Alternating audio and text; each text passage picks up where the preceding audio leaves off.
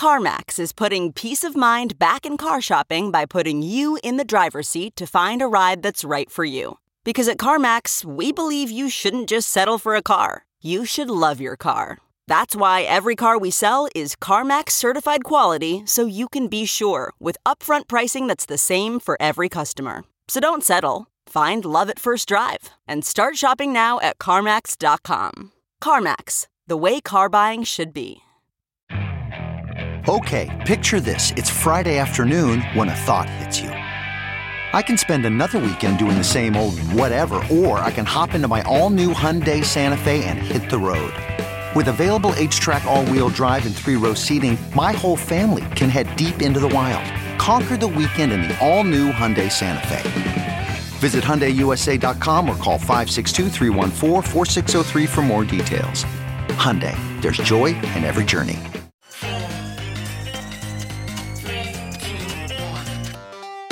Welcome back to The Breakdown with me, NLW. It's a daily podcast on macro, Bitcoin, and the big picture power shifts remaking our world. The Breakdown is sponsored by NYDIG and produced and distributed by CoinDesk. What's going on, guys? It is Sunday, July 11th, and that means it's time for Long Reads Sunday. Today I'm doing something a little bit different. I'm first going to read an excerpt of a note sent by Elizabeth Warren, Senator from Massachusetts, to Gary Gensler, the chairman of the U.S. Securities and Exchange Commission, and I'm then going to read an essay from CoinDesk called Elizabeth Warren's Bitcoin Blind Spot.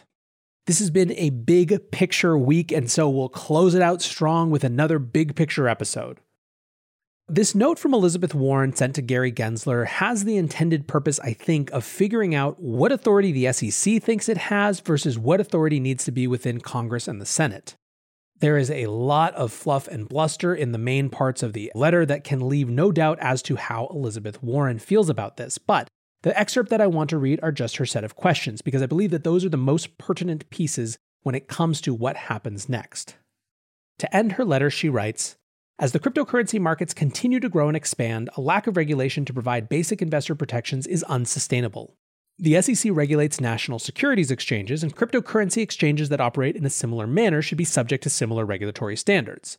To better understand the SEC's existing authority to protect consumers and investors who participate in cryptocurrency exchanges and the potential need for Congress to take additional action on these matters, I ask that you provide a response to the following questions by no later than July 28, 2021.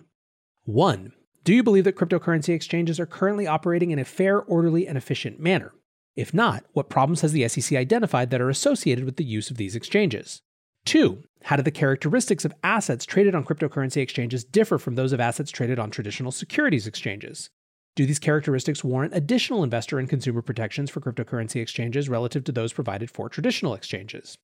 3. Describe the extent of the SEC's existing authority to regulate existing cryptocurrency exchanges. To what extent does that authority differ from the agency's authority over traditional securities exchanges? 4. Foreign regulators have moved to restrict cryptocurrency exchanges in their jurisdictions in recent years while calling for international coordination to address regulatory gaps. One specific regulatory challenge may arise from the unique organizational structure of some global exchanges. For example, Binance, one of the largest cryptocurrency exchanges in the world by trading volume, quote, is everywhere and yet based nowhere. The cryptocurrency exchange has processed trillions of dollars in trades this year as it transfers digital and conventional money around the world through a constellation of affiliates, and yet it has no headquarters. In your view, to what extent is international coordination needed to address gaps in the regulation of cryptocurrency exchanges and ensure the protection of investors and consumers in the United States? 5. In a recent address, CFTC Commissioner Dan M. Berkowitz stated, quote, in a pure peer-to-peer DeFi system, there is no intermediary to monitor markets for fraud and manipulation, prevent money laundering, safeguard deposited funds, ensure counterparty performance, or make customers whole when processes fail. A system without intermediaries is a Hobbesian marketplace with each person looking out for themselves. Caveat emptor, let the buyer beware. Berkowitz further argues that DeFi derivative instruments are likely illegal under the Commodities Exchange Act. A. Do you agree with Commissioner Berkowitz's assessment of DeFi platforms? B. Do decentralized platforms raise similar investor and consumer protection concerns within the SEC's jurisdiction? If so, what challenges does the SEC face in addressing these concerns? And C. Do the characteristics of decentralized cryptocurrency exchanges warrant additional investor and consumer protections relative to those needed for centralized cryptocurrency exchanges? Thank you for your attention to this important matter, and I look forward to your response.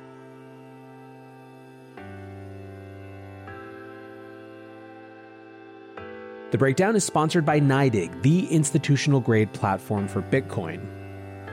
As longtime listeners know, NYDIG is a major force in the Bitcoin space, and they're now making it possible for thousands of banks who have trusted relationships with hundreds of millions of customers to offer Bitcoin. That mainstream access is critical for all of us, and you can learn more about it at nydig.com/NLW. That's nydig.com/NLW. Before I comment on that, and there's a lot to say, let's read Elizabeth Warren's Bitcoin Blind Spot. It's by Murtaza Hussain, and its lead excerpt is "Progressives should step outside of their comfort zone and explore the possibilities offered by this new technology," says a progressive. After a pandemic year in which a craze for all things cryptocurrency spread over a housebound US population, political battle lines are now being drawn over the issue. At a Senate hearing in June, Senator Elizabeth Warren fired what seemed to be an early warning shot on the issue on behalf of many progressives skeptical of the phenomenon. Bluntly describing crypto as a tool to, quote, scam investors, assist criminals, and worsen the climate crisis, Warren called for federal regulators to take steps to help, quote, drive out bogus digital private money. It was a sentiment that likely resonated with supporters of the liberal senator, many of whom have already been beating the drum about a technology they view as a source of pure speculation and waste. On most issues, my political sympathies in the US fall left of center. I'm in favor of treating quality healthcare and transit as a public good, urgent action to combat climate change, a fair system of taxation, and peaceful cooperation with nations abroad. But I've realized that I'm a bit of an outlier when it comes to the subject of crypto. I don't hate it. To push it further than that, the more I learn about the technology, the more I can envision cryptocurrencies and blockchain being applied as tools to restrain corrupt institutions and loosen the grip of an incumbent elite that constantly lies, fails, and abuses its power, and it never seems to face real accountability for its actions. Consider the role of Bitcoin, the first and most famous cryptocurrency, which today is somewhere near the level of global public adoption that the internet reached in the year 1997, when it had roughly 200 million users. Bitcoin was conceived as a form of permissionless money, recorded on a decentralized ledger known as a blockchain. Transactions on the blockchain ledger are immutable and transparent, and they can't be censored. The wealthiest users can't change the rules of the system in their favor, nor can they block the poorest users from having access to it. The only technology anyone on Earth needs to take part on equal terms in the network is a phone with internet access. The energy expenditure of Bitcoin, which Warren criticized in her Senate hearing for being frivolous, is designed to protect the ledger from malicious attack by raising the resource requirements for attacking it. Contrary to popular belief, the blockchain ledger is not a black box impervious to surveillance, but in a manner similar to encrypted messaging platforms, the system is designed in a way where targeted surveillance of individual users may be possible with enough effort, but mass surveillance of everyone is not. How attractive such a system sounds to you is likely to be a function of how repressive you believe that society can be, and how satisfied you are with the current global financial system. After more than a decade spent documenting the domestic and foreign impacts of the US global war on terror, my own opinion is that our society has the capacity to be extremely repressive, and the financial system, as presently constructed, is frequently used as a weapon in the hands of unaccountable elites. The US government, for its part, has used the dollar and its control of global financial infrastructure like SWIFT to wage economic warfare on entire countries to devastating effect. It has surveilled, blacklisted, and shut down legitimate businesses and aid organizations across the world that have had the misfortune of falling on the wrong side of Washington, D.C.'s political divides. For millions of innocent people whose lives have been ruined by this global dragnet, as well as those living under undemocratic regimes subject to their own unaccountable domestic monetary regimes, there's often no question of justice, let alone compensation, when they find themselves blacklisted and the value of their labor frozen or confiscated. Bitcoin is not a silver bullet against such abuses, but it's certainly a start. The tech entrepreneur Naval Ravikant once referred to it as, quote, a tool for freeing humanity from oligarchs and tyrants, dressed up as a get-rich-quick scheme. A statement that speaks well to the feelings it arouses among both casual investors and ideological supporters. Bitcoin's existence also looks like it is going to be much more important in the years to come, as global finance develops into something even more powerful and overbearing than it is today. Overlooked in Liz Warren's widely reported June 9th statement attacking Bitcoin were her accompanying remarks endorsing the creation of a digital version of the US dollar.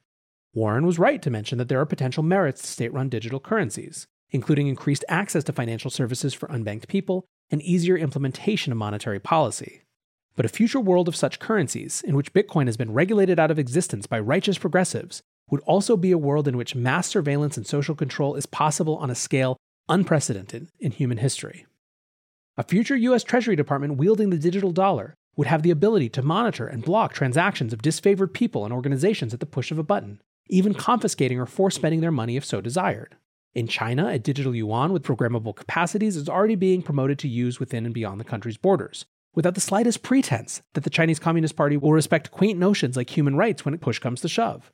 It would not be an exaggeration to say that in such a future, a fully independent, online decentralized currency would be the only safe haven for individuals fleeing the threat of economic coercion by the two great superpowers of our time. For some, it already is.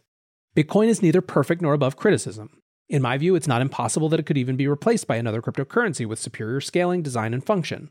But rather than offering constructive criticism of Bitcoin or possible alternatives for people threatened by the emerging state-backed digital currency order, the scorched earth response from progressives like Warren functions as a defense of it. The only reassurance they offer is a dubious bet on the permanent goodwill of government authorities, something that has been in short evidence in the past. For progressives, many of whom, including Warren, I believe to be motivated by a genuine desire to protect the innocent from harm and restrain the excesses of the state, it's worth keeping an open mind about new technologies rather than trying to immediately regulate them into oblivion. Decentralized currency technologies like Bitcoin, cryptographically based forms of organization like DAOs, and the use of decentralized blockchain record-keeping for property and identity documents could all play an important role in defending human rights at home and abroad. There's nothing stopping people with left-leaning politics from designing cryptocurrencies and tokens that reflect their own values and incentivize the type of behavior and cooperation they'd like to see in the world. Getting to that point will require discarding the technophobia that is in fashion today, as well as the rather ironic for self-identified progressives, nostalgic longing for social and political forms that existed in the 20th century. Warren was right on one count when she described cryptocurrency as a Wild West. Like the Old West, crypto at the moment has more than its share of outlaws and opportunists. But whoever finally tames this new frontier is going to find themselves wielding great power in the decades to come. For progressives willing to step outside their comfort zone and explore the possibilities offered by this new technology, that's something worth considering. All right, back to NLW here, and I think I'm not going to add that much today. I think this is a phenomenal response to Elizabeth Warren's note and her general stance and position over the last month from someone who self-identifies as a progressive. I think for me, the thing that I think about all the time, and which came up in the show a couple of days ago, is this weird division where we sometimes get trapped in, are we debating the outcomes that we'd like to see or the mechanism to see those outcomes happen?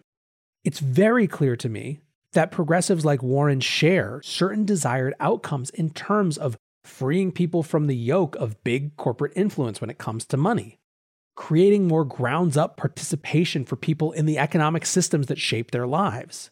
These are the things that Bitcoiners talk about all the time. But we have, as I said before, very different theories of change. And my break with progressive politics specifically tends to be around an inability to appreciate methods of change that don't involve increasing the power of the government. My interest in power systems isn't about an abacus scale and moving a bunch of knots from the business side to the government side. It's about smashing that device entirely and reimagining it from the ground up. And that doesn't mean there isn't a place for politics, to be clear. But I wish that our conversations about Bitcoin, about crypto, about most issues, frankly, could separate themselves enough from the mechanism of change, from the theories of change we have, to start by asking the question, is there a shared outcome we desire? And what might we do to get there? For now, guys, I hope you're having a great weekend. I appreciate you listening. Until tomorrow, be safe and take care of each other. Peace.